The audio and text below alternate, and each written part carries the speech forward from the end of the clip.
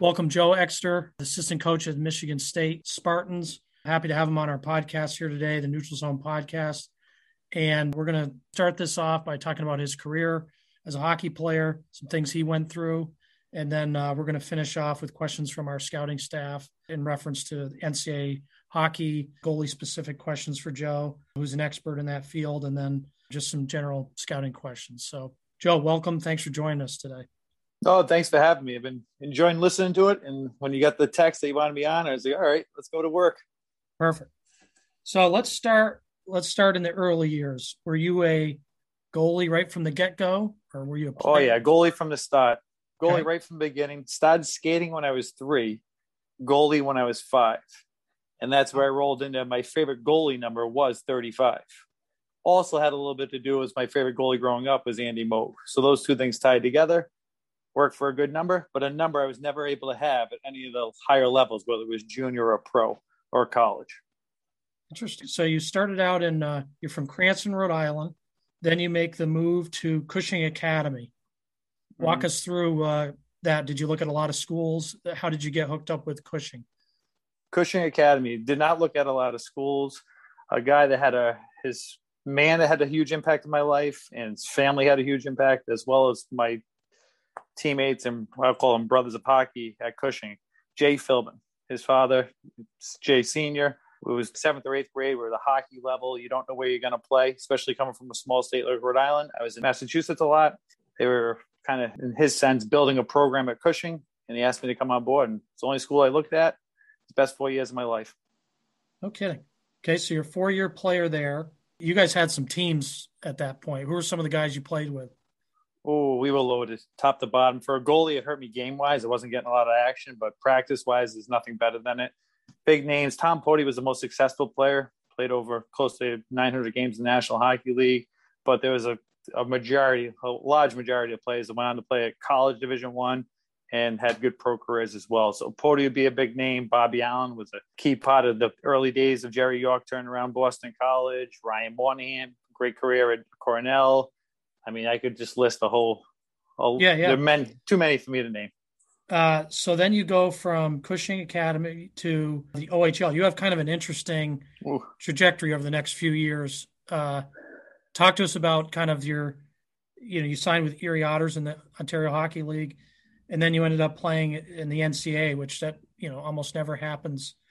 Well, it also almost never happens that a kid from Rhode Island is in the OHL. So the rules have changed nowadays. You would have been in the queue nowadays, but how did that all come about? Oh, the pathway there. It was different. I spent 4 years at Cushing. College options weren't great at the end of it. And I was like, hey, if I'm going to make it in hockey, let's see what I'm all about. Went out to Erie, was in Erie. I was there for 4 months, and obviously playing-wise didn't work out the way that I wanted to, but learning-wise for the moment and big picture, it had a good impact on me. And I was able to take a lot out of it. And I was there for a little bit and realized, hey, I want to get back to college. This is where I belong. It's kind of the natural progression of the route I was earlier on. And I have no idea how it all weaved its way through. And then but it worked. I went from Erie. I actually wasn't playing anywhere. I was working with Billy Berglund at my time, the great goalie coach. I left Erie and I literally just went and trained with him in Boston. Was there for 3 months. I drive up and down from Rhode Island to Boston, just train to say, all right, God, make this work for me. And again, the crazy part about all this is the Philbin family. How did I get to Merrimack? It was when Chris Serino just got the job at Merrimack. He came from UNH. And Jay Philbin was at Merrimack, former Cushing teammate. I mentioned earlier how his father had such an impact on my career and life. He went into Coach Serino and said, hey, there's one person you want to get Joe. And this is me not even playing any games. I was sitting and just driving back and forth to Rhode Island practicing. And somehow Coach Serino trusted one of his players that he was vouching for me to be part of his team, offered me a scholarship. And how that all came back, it's funny how it all works. Serino knew who I was during my time at Cushing, my 4 years there. But at that time, the OHL teams played exhibition games against the U.S. program, and I played one of those games.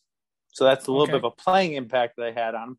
But more importantly, I think you learn this as a coach when players are willing to stand up for a play and say, hey, this guy is good, because they know better than us as scouts. This is somebody you got to get. And thankfully, the kid thought that of me, and Coach Serino followed it. And another 4 years that I wouldn't change for anything. Did you have to sit out, Joe, or were the rules different at that time? Or like, how did you make that transition from the OHL to the NCAA? So went OHL. Next year, I went to Waterloo in the USHL for a little bit. Finished that season with the Biddeford Snow Devils in the Eastern Junior League, which with Sean Tremblay, another fabulous coach I was able to play under. That team is now the Manchester Monarchs. So that was my next year after the O. And then from the O to that year, first year of college, sat out. But the best part of that year right there had the biggest impact on me as a goaltender, how I played and how I developed. Mike Donahue, now he's had a huge role with the Chicago Blackhawks. He was the assistant coach at the time. Him and I on the ice every day. And we were able to work. I had to sit out that whole year, a few games the following year. And that's what got me prepared to have the impact or a impact in college hockey. So you obviously, after your sit out, you had a pretty storied career at Merrimack. You know, the stats indicated, if anyone ever wants to look that up, but you had a big injury in 2003 where you fractured your skull in two places. And I was reading about it, before the call, how you were actually in a coma for 10 days, medically induced coma. Really scary injury. A lot of people kind of wrote you off at that point of not being able to play again. Could you talk to us about kind of the whole injury and everything after it, in the immediate days after it? Well, the injury was in 2003, the playoff game versus Boston College. The only thing I remember of that day is dropping my car keys off letting public safety know that my car was going to be on campus during spring break. The lady that I ran into was Mike Cavanaugh's mother. At that time, he was assistant coach for Boston College. Now, obviously, he's the head coach of UConn. Last thing I remember about that day, little side note for you. Go to the game's going on, get hurt. You don't remember. I don't remember anything that happened during from there. And then the road continues. And everybody can look at, well, you had trouble phrasing the question to me. It's pretty simple. A blessing happened that day for me, helping for me and helping for many others. Big picture wise, we went into that season wanting to leave a great mark my senior year. Trust and believe was a theme that we had. And I personally thought that theme would carry us to the highest level on the ice. But at a bigger picture, more of a life lesson way, it gave us tools for us to rely on for the rest of our lives. Trust and believe. You better have some qualities in the foundation of your life, and you got to live by it because something's going to come your way. It's going to carry you where you want to go, but it's also going to take you through the tough times. And it helped carry me through. But I think for the people around me and for the Merrimack College, I think it was for the greater good and the more people. And that's what was able to get me through that time of my life that became a blessing and impacted so many others. And it's essentially, that's what we're here for. And we could peel it back many different ways, what happened to my head, the recovery afterwards, the process I went through from intensive care to getting downgraded, surgery on my vocal cords that were paralyzed. Like, we wouldn't be having this conversation if it wasn't for miraculous things that happened after multiple surgeries. So Joe, take me to, you have a pretty compelling story here where, you're in the hospital, you're in a life and death situation. Obviously you came out of it. We're talking today. But you went back after that whole experience to play again. And some of the numbers I was reading in articles saying that, the rehab at Spalding was supposed to be 4 months. It took you 8 days and you were out of there. And 3 months later, you're on the ice. Tell me kind of after the shock of everything that happened, walking out of the hospital, how do you go from walking out of that hospital, happy to be alive, obviously, to I'm getting back on the ice, I'm going to keep playing hockey? Oh, well, the first part of it is it's not like the movies. You don't wake up from something like that and like, bang, okay, I'm alive. Let's go get this. Like, it's a gradual process that you have to go through. And I'm not going to speak who I was, like what my mentality is with hockey, but on their side, like I was like, all right, when am I going to play again? And they were just, all right, we got to give them a carrot to hang on to. Sure, you're going to be able to get back and play. All right, good. Not knowing that like they're like, probably isn't going to happen, but we'll let them hang on to that. So that was what I hung on to and grabbed onto. And the time after that, got home, slow process that goes through, started feeling better, was actually back there, lost a lot of weight as well, so had to put some weight on. And I was like, all right, where do we go from here? And then the first thing I had to do was get back on the ice. So I got back on the ice, and then my agent and those in the hockey world, I had to find a way to get back to playing. And it was a slow process, which anything in life takes time, but it was a slow process and a journey. And I ended up in Wheeling. And it was I went back at Christmas time. That was under a year from when the injury happened. I played my first game just after Christmas. And Oh, it's hilarious. Like I had to go down there, spent the Thanksgiving with my family. My girlfriend at the time was now my wife, and left right before Christmas and went down to Wheeling. It's amazing. See, that obviously ended your college career, but then you went in 2 years in the with the Wheeling Nailers in the Coast League. How was that, Joe? Was there a fear there? I mean, obviously you can't play if you're scared, but is there? I mean, what was your mentality going into that season? Get back, play, and like every kid that's playing now, or I hope it's playing Division One college, I want to play in the National Hockey League, and I want to be able to look back saying that I gave everything I possibly had to get there. Did I get there? Definitely didn't. But did I give everything I had to get there? Absolutely. So when everybody wants to say live with no regret, I truly can look back now on my hockey career. I had no regret. Gave it everything I possibly had up until the final day.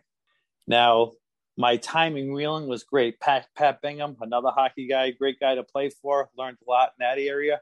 Also spent a time in between my first year there and second year there. I went away to Quebec with myself, Marc-Andre Fleury, Andy Chiodo, and Jean-Sebastien Caron. So 4 goalies. I was the 4th, and our goalie coach. And during that time, in that week, with the details we were going over, what we were being taught, I'd go back to my hotel room, write it all down, keep track of things, notes, like, oh, okay, because I knew eventually I was going to get the coaching after I gave this the best push I possibly had. So I wanted to learn and make sure I just absorbed everything I did. So I absorbed it, what I could get better at as a player.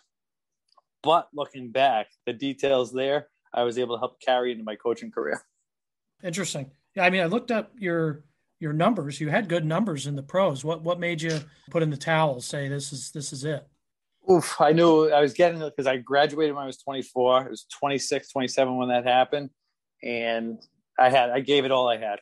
And if I'm not going to give something 1,000,000%, not 100%, 1,000,000%, with like my whole life just be absorbed with it, it's time to turn the page.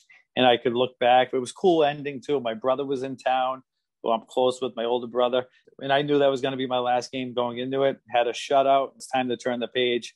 So now I got to flip it. Let's get into coaching at a good age where I can work my way in. Let's see if I can make a career out of it. And that's when I decided to turn the page from playing, gave it everything I had. Time to get in the next phase of my life. So that leads me to my next question was going to be, did you always know you wanted to coach? Sounds like yes, you did. You started out 05, 06 with AIC.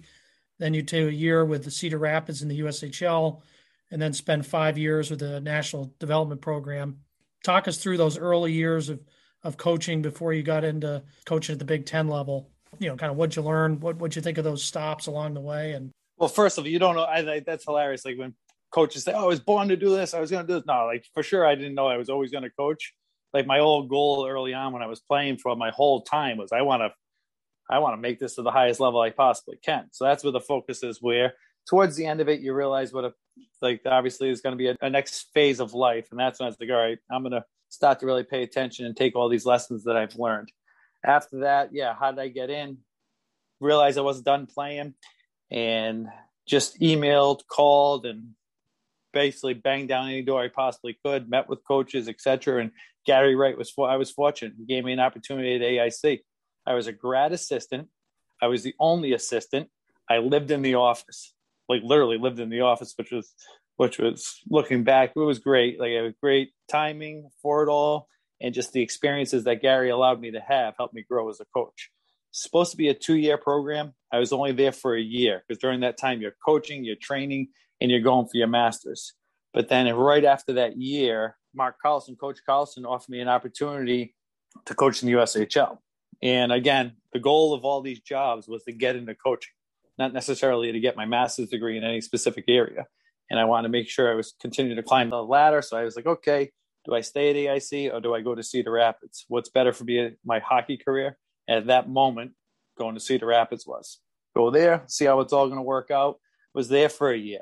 Got married after that following year, and who knows what was going to happen. Was supposed to go back to Cedar Rapids, but that's when the U.S. job came available. And I was there for 4 years.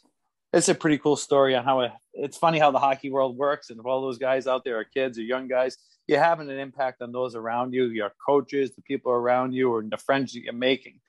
I was coaching in Cedar Rapids. There was a tournament going on at the Ice Cube in Ann Arbor. So part of the job while you're coaching the USHL, like a college assistant, is to recruit and coach, develop. So there was a tournament in Ann Arbor at the Cube. I drove to it from Cedar Rapids, was there for a few days. Coach Carlson wanted me back for the weekend games, drove back to Cedar Rapids. So there's 16 hours right there. But then I went back. So we played Friday, Saturday, drove back to Ann Arbor on this same 5-day span here to continue to recruit. I'm like, at the time, this is kind of insane. What am I doing here? While I'm leaving the building that final day, Pat Foley, who's no longer coaching, but at that time he was coaching at the U.S. program, mentioned that this goaltending position might open up with the U.S. and that I should apply for it. Like, all right. And then from there, obviously applied for it. I was there for 4 years. And that was the grad school that I went to. I know I was at AIC to get a master's in some areas, but I was getting my master's when I was working with the National Team Development Program, not because of the title of the program, because of the people who were at the program while I was there. And who are some of those people, Joe, that were mentors to you? And the list can go on, but timing is everything in life. Tim Taylor, legendary coach from Yale, no longer with us, and I consider him a true friend. And he was there. He was a mentor to everybody there. Fortunately for me, my schedule and his schedule overlapped a great amount, and we developed what I would call a friendship, a true friendship and love for each other. So Tim Taylor will be one of them. Who were the two head coaches at the program when I was there? John Hines, now the head coach of the Nashville Predators. Who was the other head coach while I was there? Ron Ralston, coach in the National Hockey League, one of the smartest men in hockey they've ever been around. From there, I went to Kirk Leinendorf, another guy with experienced veteran, gave me a great taste of the other side of what the pro mentality is and how they go about it on a daily basis. He was one of the head coaches I was for one of the years. Then next, Coach Cole. Who am I with right now? Coach Cole. A great man, great hockey man, and more importantly than all that, how he carries himself away from the rink is something that I look up to. Those are just 4 names. I could throw out other ones, whether it's Chad Cassidy, obviously just things going on in Omaha with him, John Wroblewski being the head coach in the American Hockey League, Matt Curley, head coach in Des Moines, the USHL. Right? I mean, the list goes on and on. So that was what going on at the U.S. program when I was there. On top of that, I got to coach on 3 World Junior teams. Dean Blaze, Keith Elaine were the head coaches at that time. Well, who were the assistants? First year head coaches when we were 2010. Dean Blaze, the head coach of the World Junior team. Marco Siki, assistant coach. Tom Ward, I know he's been on this show. You know what he's like. Assistant coach in there as well. And myself. Next year, it was Osiki and Phil Housley when Keith Elaine was the head coach. Then it rolled again. I did it again when Blaze was the head coach as well. But I'm just talking, saying like the people you're around is going to help you grow in the game of hockey. And my advice to others is when you're around those people, be yourself, work hard, and show that you can make them better. That's great, Joe. That's good advice. So what made you leave the national team? Obviously, you then went to Ohio State, and you're now at Michigan State. Was college the goal at that time? Were you ever looking in the NHL? Were you ever looking in the OHL? Or it's still the same goal to this day. I want to be a head coach. My choices when I was leaving, I was 4 years at the U.S. program. And when I was leaving, my choices were be the development goalie coach for the Pittsburgh Penguins or be an assistant coach at Ohio State. I had to sit down, pros and cons, both fabulous jobs, both would enhance and grow my career. But I wanted to put myself in a position that would develop me to be the head coach that I one day hope to be. And after myself, my wife, we sat down, we all both decided like, hey, Ohio State. That's why I chose that. Both would have been great. And probably who knows where both could have taken me, but Ohio State was where I chose. Absolutely look back with no regret. Now we're hitting rewind to my coaching career. First got into coaching. First thing I did was like, all right, get rid of my goalie skates. I'm not going to make sure nobody knows me as a goalie coach. I want to show them and prove to the world that I can coach all these other positions. I can recruit. I can develop. It doesn't matter. So get rid of all that. 2 years goes by. What is my first real big coaching position? Goalie coach at the U.S. National Development Program. First time they ever had a full-time goalie coach. That was the big one. So that next step, I was like, okay, back to the early days. Want to get rid of that goalie label? Going this Ohio State route, being able to work with Coach Osiki again would be fabulous. And that's why I did that. But with all that said, and you're going to ask me questions about this later, I'll never get rid of that goalie label. And the mature part of me realizes that I don't want to get rid of it. This is something I enjoy. I love to do. Can make those around me better. And also it's a pretty important part of the position that humbly can say that it can have an impact on the goaltenders that I get involved with. It's funny you say that, Joe, because everyone that I know that has we call them goalie guys, people that have an expertise in goaltending, seems like they all want to shake that label. And I don't understand why, because it's the most important position in the game. I don't think anyone would even debate that. But It's you goalie insane. guys don't seem to like that title for some reason. Oh, I love it now. Here's that. Like right now, like say these quarterback coaches in football, pitching coaches in baseball, all these other sports, who are the first person people getting all these interviews and all these jobs? They're going for them. Well, guess what? Goalie guys are spread throughout the hockey world. They're in there. They see the game differently, without a doubt. But I also think they face a lot of things that all these other roles come across, but they face it at a younger age. Because let me know another position, any sport, that counts your mistakes on a board.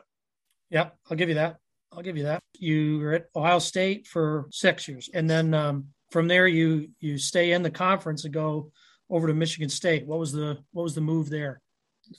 What was the reason for it? 6 years at Ohio State, fabulous time. Was able to work under Coach Osiki. Learned a ton from him. He had a great impact on Ohio State. That rolled over to work for Coach Rollick in Rawls. Obviously, we've all seen what he's been able to do at Ohio State when he's been there. But during all this time, we'd always play Michigan State. And when you've been there for a day or maybe for 2 hours of your life, it just has this feel. So there are two main reasons. I wanted to work with Coach Hull again. He called. He offered me the opportunity. I literally walked upstairs, talked to my wife, walked back, sit down. I originally told him, let me think about this. I'll get back to you in a little bit. Walked upstairs, talked to my wife, said, okay, we talked, walked back downstairs, called him an hour later. I was going to Michigan State. Why?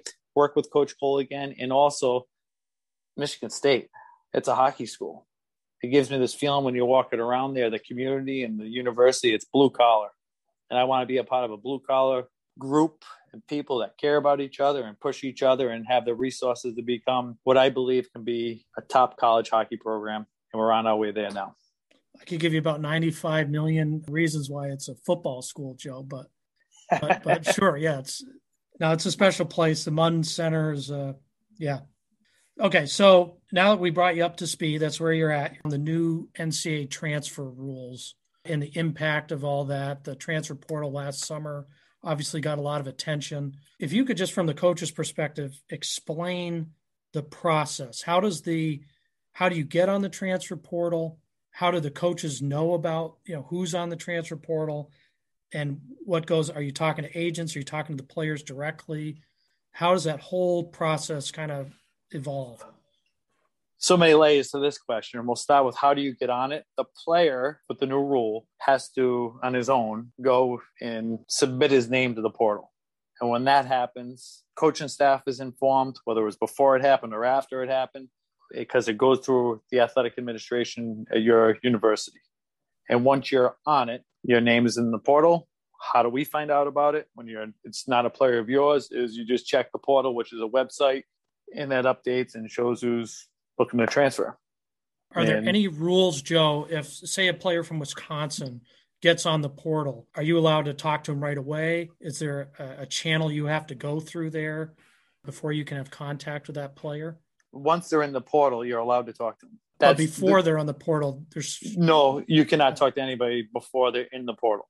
Okay, now what if, just playing out a scenario, you have a kid who's on a full scholarship, and after his sophomore year, he says, okay, I'm going to join the portal. Do you still have to honor his scholarship if he does not end up anywhere else? No. Once a player goes into the portal, after that, it's whatever the university decides to do.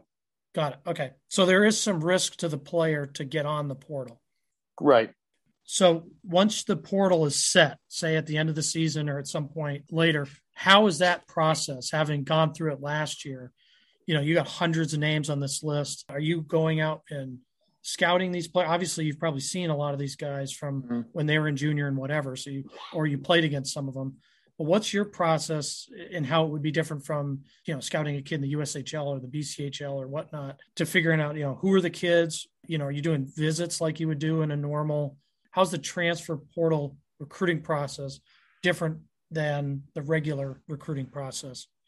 The portal's up. We see a player in the portal that we have room for. What do you do? First thing you want to know is find out what his interests are. The person that you want to go to for that is the player himself.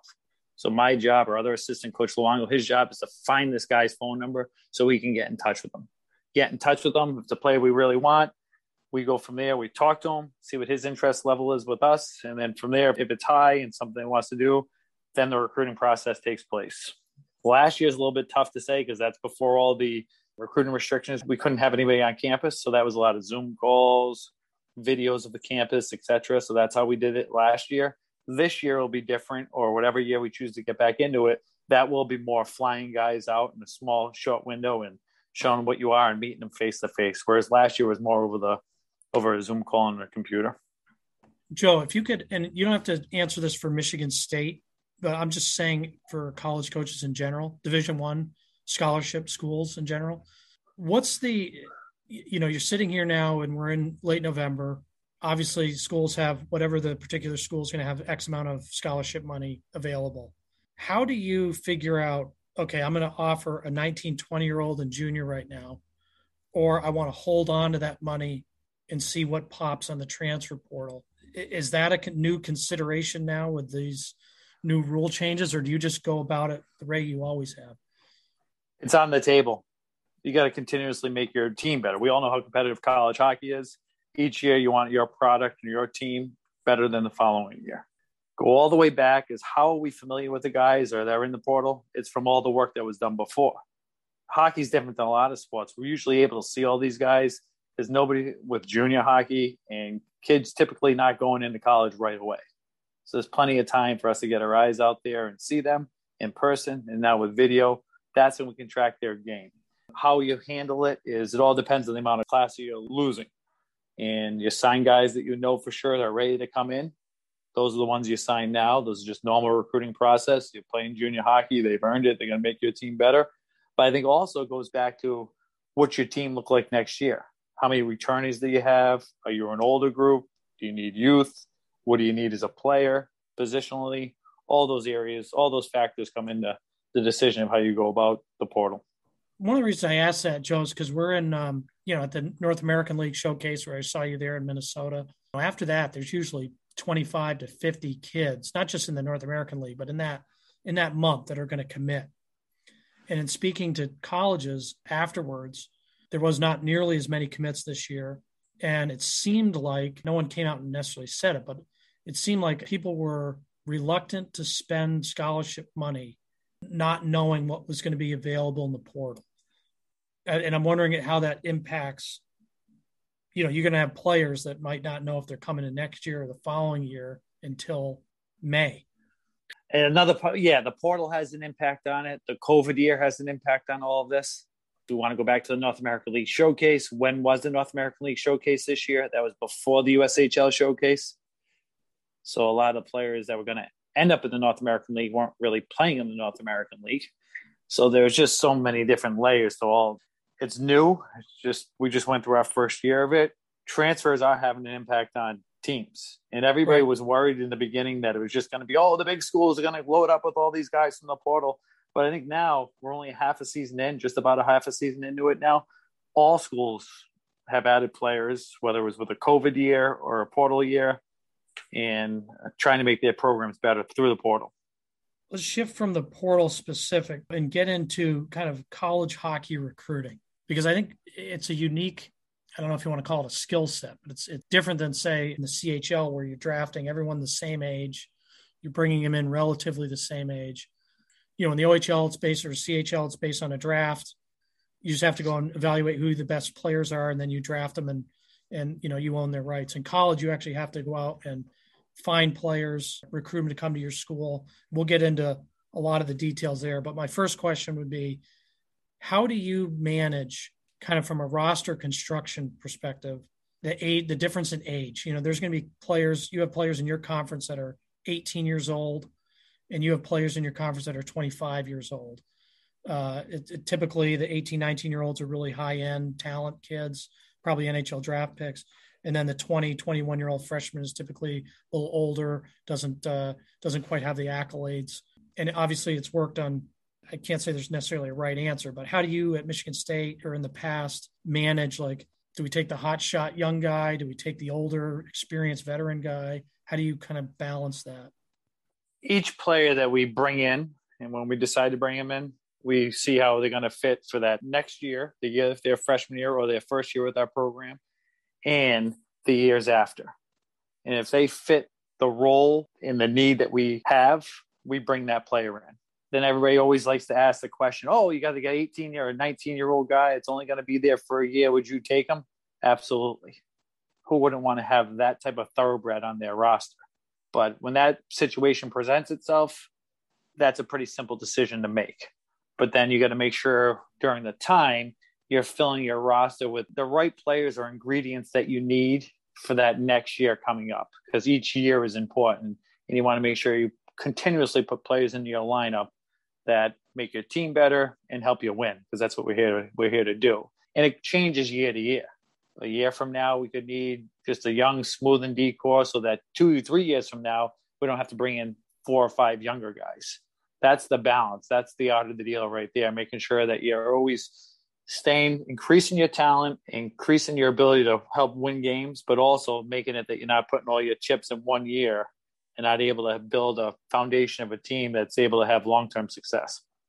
So, Joe, just going to a specific example, would you ever have a case where, well, let's say you have a kid in the USHL or the BCHL who's a really good player, you're looking at him to be a top 6 guy, say you're anticipating a junior leaving to go to the NHL.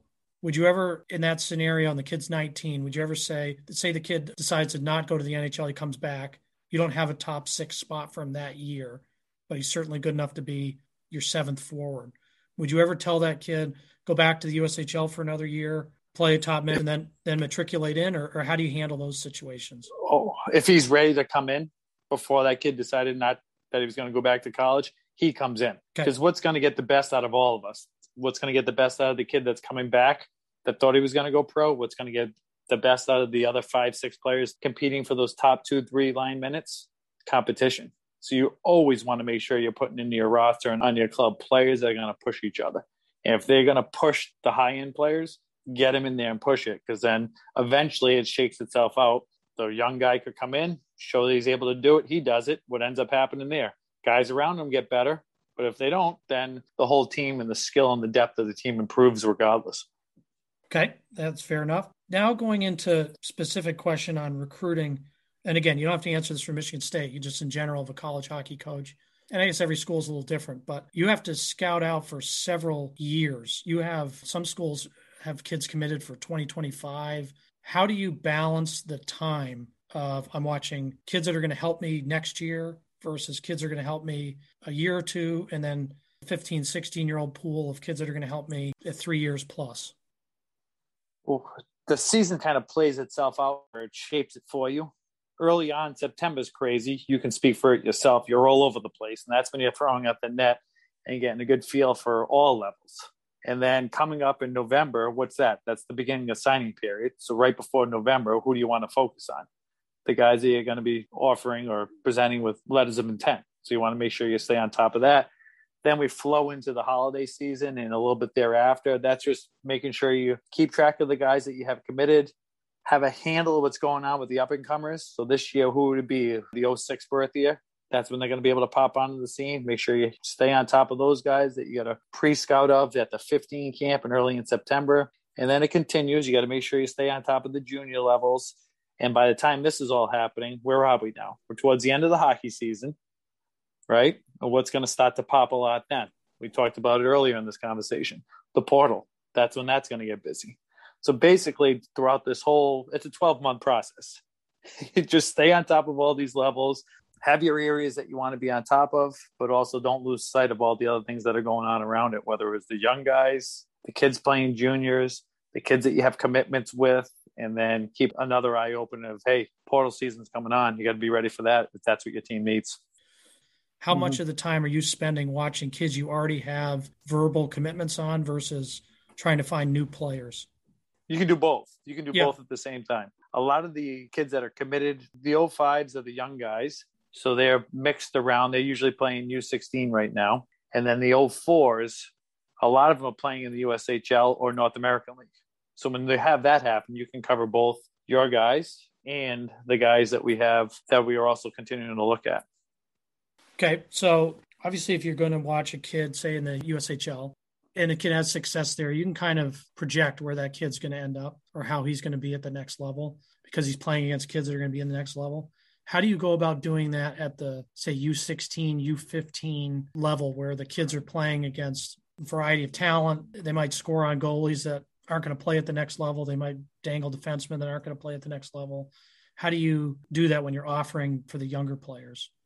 Oh, the younger guys and all players, I think if you take the same approach, you want to obviously evaluate them, see what you think they are currently, what they project to be.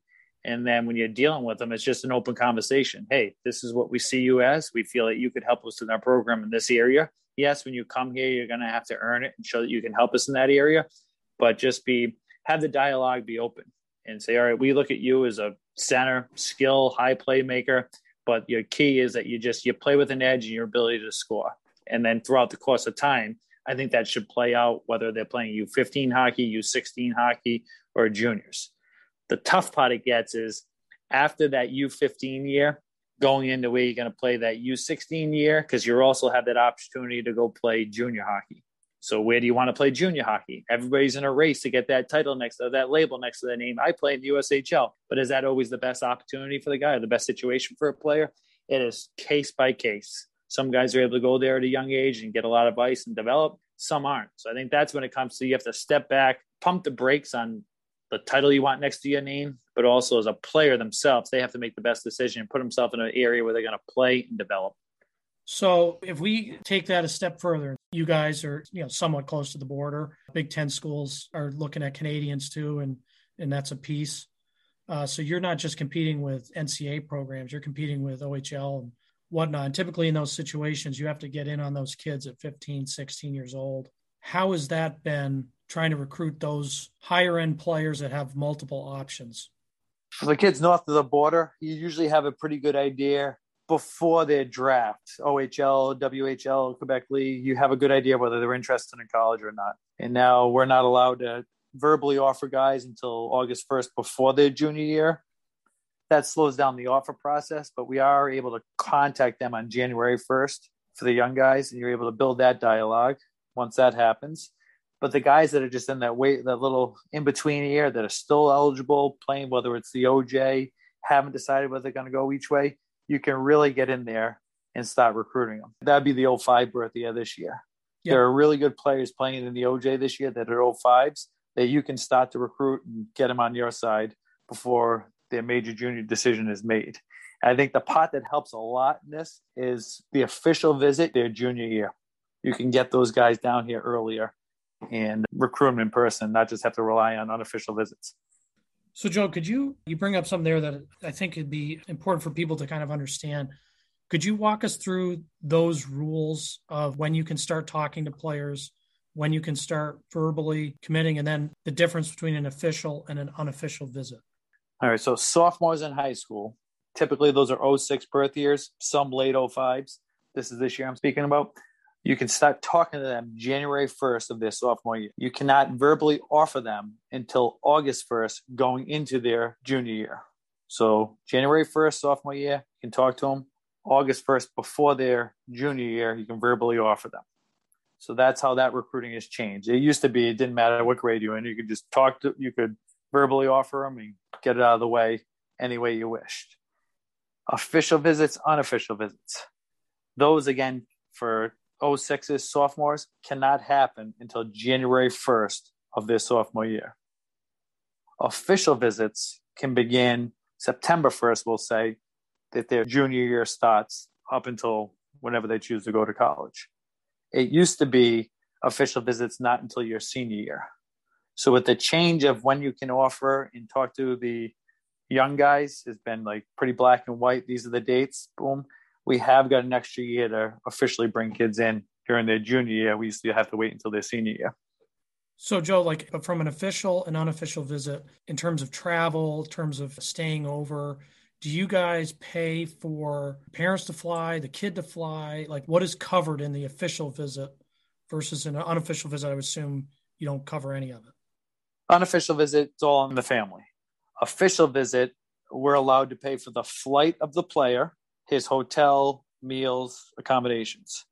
For the parents, we're not allowed to pay for their travel, their flight or mileage if they drive, but we are allowed to pay for the parents' hotel room and meals. Okay. So you watch kids, various ages, as we've talked about, 20-year-olds all the way down to 15-year-olds. And before you do your offer process, and I know probably every school is different, but how much do you factor in players like character off ice before making an offer? Is it kids talented enough, I'm going to make the offer and I'll find that out later? Or is it we're not making any offers until we know the best we can about who this kid is? And my second part of that is, how do you find out? I mean, you're recruiting players all over North America. What resources are you using to find out what these kids are like, off the ice? Once their game speaks to us, meaning like they show they have the ability and potential to be an impact Division I college hockey player, once that's happened, the first question is to the coach, to those around them, character, work ethic. Check those two boxes in a positive way, the recruiting continues and it really begins.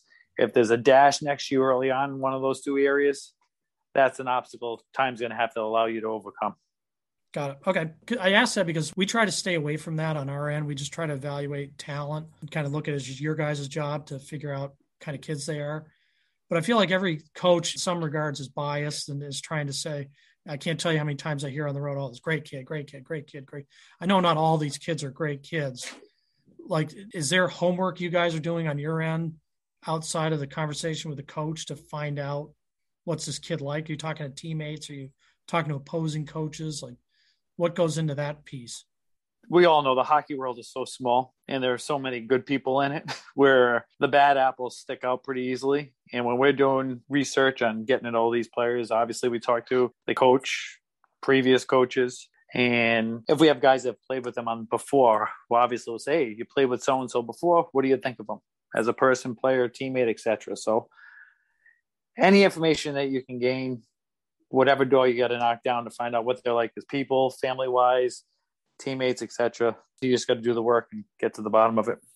You can't overlook it. You can't overlook it. Right. And there's too many good hockey players right now where it's worth overlooking that area. If there's a check next to you from that area, there's somebody else who doesn't have that can fill that same exact role for you and your team, and you'll be able to find them. We're going to end on goalie stuff, badgered you on the other stuff, but I'm going to ask you some 1 through 5 questions, okay? Ranking categories 1 through 5. And I'll repeat them if you need it. In terms of a winning team, I'm going to give you 5 words. You've got to rank them 1 through 5, 1 being most important attribute, 5 being least of those 5. Obviously, all these 5 are some degree important. Culture, work ethic, talent, grit, consistency. I don't know how you win without all of it. Your culture is 1, and that usually has all of that in it. If you're building a culture without those next 4 in it, I don't know how you are going to win. Grit is number 2. 3 is consistency, work ethic, talent. So to recap, a winning team, you lament that you need all 5, but if you were to put them in order, number 1 would be culture, number 2 would be grit, number 3 would be consistency, 4 would be work ethic, and 5 would be talent. Yep. Okay. Now we're going to do the same thing. We're going to go goaltending. IQ, athleticism, poise, composure, whatever you want that realm, size, and technique. You left out the most important one. What is that? Mental toughness. Ooh, okay. So there's 1. Okay. I love it. All right. Athleticism is number 2. Okay. IQ would be number 3. Okay. Poise, technique, size. Okay. So we'll recap. We didn't have the number 1, which is mental toughness for goaltending, but Joe's 2 through 6 would be athleticism, IQ, poise, technique, and then size would be last of those 6. Okay. Last one, we're going to go with the players, skater, defenseman, forward. IQ, skill, skating, character, and grit. Toughness. We could switch grit with toughness. Character, 1. Grit, 2. IQ, 3. Skating ability, 4. What was the 5th one? Skill. 5. Okay. Now we're going to get into goalie questions because I know for our staff, we've got about 50 scouts, and only 2 or 3 of them are actually goalie specific. It's very hard to find. I've been trying to recruit goalie scouts for 5 years. There's not many out there. So we have a lot of questions from our non-goalie guys that love an opportunity to ask you these. What is the easiest thing to improve for a goalie where you watch a goalie and he's got some flaw that you say, oh, no, I don't, that's no problem. I can fix that easily. Stance. Okay. And then what is the most difficult where it could be a deal breaker? Skating. Okay. That's why if this is my big view of all this with our goalies today, young guys learn how to skate. Shaping periods of time where that's when they're going to be the goalie they're going to be 10 years from now would be 15 to 18, 15 to 20, a little bit leaking into college. That's when you want to hammer out the foundation of their game. Third step is the small parts of your game that you continuously improve on. That happens after that. Okay. The impact of size. And that's something that I could say for myself, I'm not a goalie expert, but I try to find the biggest kids that are the most athletic, obviously stop the puck. And it seems like there's a variety of kind of discussion on, can you get away with being small? Does size matter? How much does it matter? What are your thoughts on that? You can get conned by a guy that's big. Okay. Fooled. Yep. So that's one. So that's where I begin with there. 2, just being bigger help when you're trying to protect a certain area. Absolutely. Be insane not to think that it wouldn't. But is it an ultimate deal breaker? No. I think the final thing is, for any size that you are, is you have to learn how to manage your crease in order to be a goaltender. So if you had a goalie that you thought that was 5'11", and let's say we give him an A-, and there's a 6'5" goalie who's a B+, would you go with the 5'11" goalie that's an A-? Yes. Number one quality, like you have to be able to have, is you got to be able to play. So no matter how big or small you are, you have to have the skills in order to get the job done. That's where it begins. The next one, if you're nitpicking between 2 guys and you're trying to build a National Hockey League team, size is going to have you. It's going to help you in that area. If you're trying to build the best junior team, college team, currently the best goalie is the one that you want. Okay, no, that makes sense. Why do you think, Joe, from an NHL perspective, at least from a scouting perspective, I can't speak to the NHL, I don't work in the NHL, but it doesn't seem like there's a lot of resources to goalie evaluations. Some teams all have maybe one guy, but the value of that position obviously is so important. Is it because it's hard to tell a goalie at 18, 17 years old in their draft year? Is more of that being spent on the development side? What's your kind of thought on goaltenders in the NHL draft?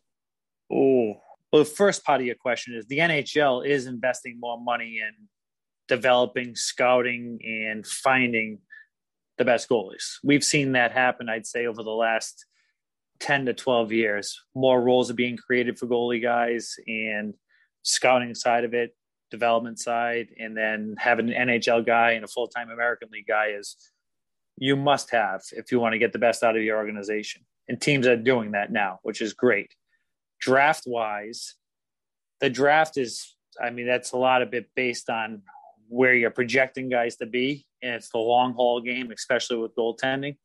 So that's when it has to go down to where he is currently and what you see him becoming, but also remembering that a lot of the guys that end up making it in the big picture are the same guys that you thought were going to make it when they were 18, 19, and 20 years old. Obviously, we always hear about the stories. Oh, this guy came out of nowhere and became it. But how many of those are really sprinkled throughout the NHL in all positions?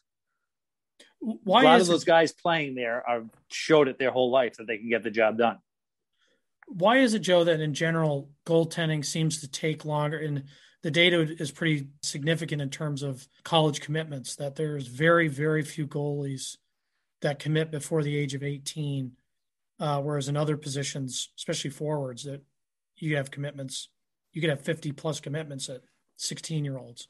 Yeah, I think it's many things, and we'll look at you can't make a mistake, right? So everybody wants to make sure they have as much information as possible and proven track record so that the chances are low that you got the wrong guy. I think the position evolves over time, And especially goaltending, there's so much on the mental side of it that happens. I'm not minimizing what happens in all these other positions, but the goalie position itself, like the longer you go through it, the better you become, and the more experiences you have, the better goal. It kind of shows what goalie you're going to be. If you can go up the ladder and climb through these ups and downs, and you have the talent, you're going to be successful. You see that in college, you see that in the National Hockey League, you see that all over. So, Joe, right now we're in ranking season at Neutral Zone. We're trying to figure out, where kids rank in their birth year. And one of the things I think is most difficult on our end with goaltending is we put a 50%, 60% weight on this year's performance. And then there's some on projecting, there's some on their past, but the bulk is on this year. But I pulled up last night 20 goalies that we're looking at for the 2002s. And some of them are consistently, every year they're good, above average, they're 90 save percentage, 905. Then there's some guys that are in the mid eights.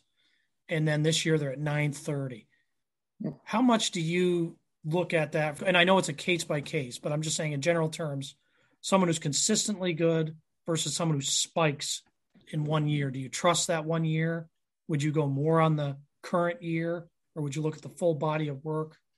Your next shot, like that's the mentality all goalies want to have. You're only as good as your last shot, essentially, right? So I think it's scouting goalies, especially at these ages.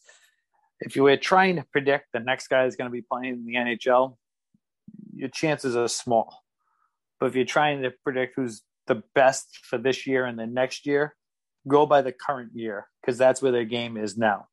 Keep in mind the impact of how good the team is in front of them. That can kind of shadow what these save percentages are.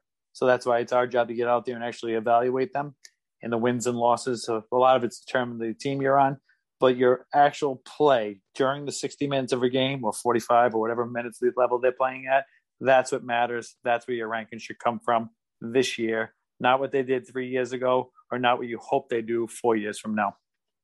That's great advice, Joe. Furthering on that, would this statement be true? Could you ever go to a game and team one wins 3-0, and you like the goalie that let in the 3 goals more than the goalie that had the shutout? Oh, I mean, yeah, absolutely. It all depends what happened during the game, right? Good. Well, that's what I mean. Like I'm saying, can you statistically show worse but be better than the? Like, yes. How much are you looking at the stats? I guess is what I'm getting at with stats, a goalie. With goalie stats, wins and losses matter. That's the number you really want to focus on, because you could see 4 shots and mess up a game pretty easily, right? You could also see 4 shots and come away with 1,000% save percentage. What does that really matter? So wins and losses are a great part of evaluating a goaltender. On top of that, you go into a game to answer your question where the goalie just get peppered with 50 shots. He saved 46 of them, lost 4-0 or 4-1. Yeah, you better pay attention to him just as much as you're paying attention to the guy who saw 20 shots and only gave up 1. With that said, the art of only giving up 1 goal on 20 shots is something that a goalie has to be able to do. I think it's important. I'm curious, Joe, with all the technology, the video, the goalie coaching experts, the consultants, what your thought on that is? Some people have said maybe goalies are overcoached. Some people say this is great for goalies. This is what's getting goalies to the next level. I'm curious, what are your thoughts on that at the youth hockey level? I'd say overall, there was a point in time where goalies were being overcoached because there wasn't a direct message from a certain area of how goalies have to be trained in order to develop properly. Everybody was kind of going rogue on their own. Oh, do this, do that. And that was messing a lot of guys up. But I think overall in the U.S., we've done a good job of just having a consistent message to present when we're hitting the guys one-on-one, but also for the goalie businesses that are going around in each area. So I think that's minimized the overtraining, overcoaching part of it. But like anything in life, can it go to the extreme? Absolutely. It's a black and white position. And at the end of the day, it's evolved a lot in how it's played, but it really hasn't. The most important thing is you got to be able to skate. So if you're under the age of 14, 15, work on your skating. You really want to hammer that on. What should you be focusing on? You should be focusing on your stance, because your stance is the catalyst of your game. That's the engine that steers your game. Make sure you're on top of that. And you better have great hand-eye coordination. Those 3 areas right there. Next step, as when you get a little bit older, is how to handle situations. And that's when it's important to have a goalie coach around the junior level, college level, pro level that can help each goaltender, because we are all shaped differently and play differently, use what best suits their game. Joe, my last question on the goalies, and I could extend this to players as well. Do you gauge games differently based on what's at stake? Meaning, do you look at a performance someone puts on, say, at the USHL showcase versus a playoff game, or is a game when you're doing evaluations? Every game for the goaltender, their routine, how they prepare should be similar.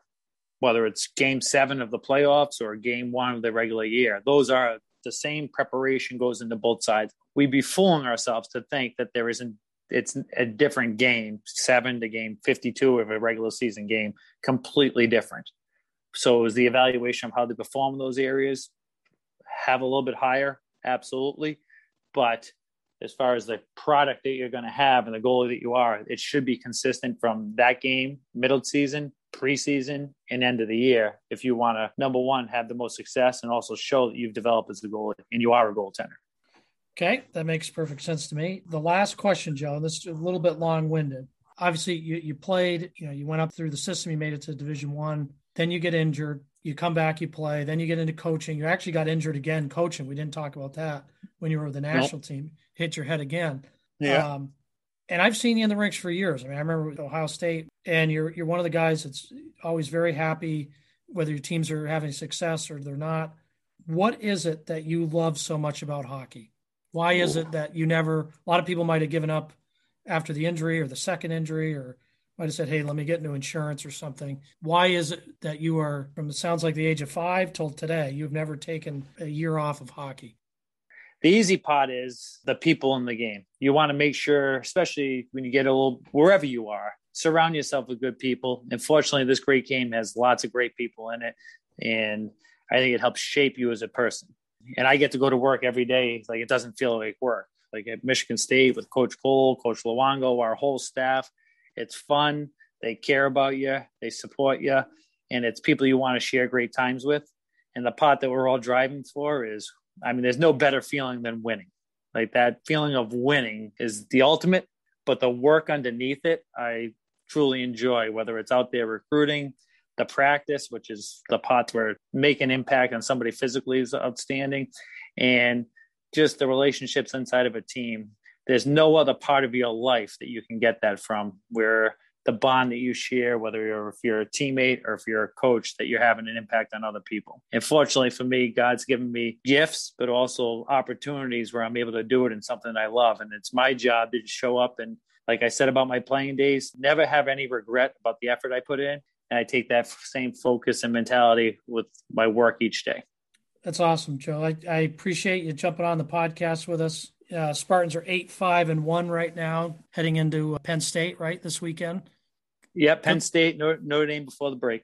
So Big Ten hockey's, it's going to be competitive as it always gets, and can't wait to get out to Penn State and play them.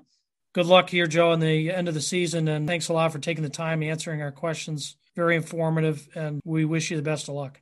Thank you. Thanks for having me. And Neutral Zone, continue to work hard. You guys set the tone for all of us here in the scouting world.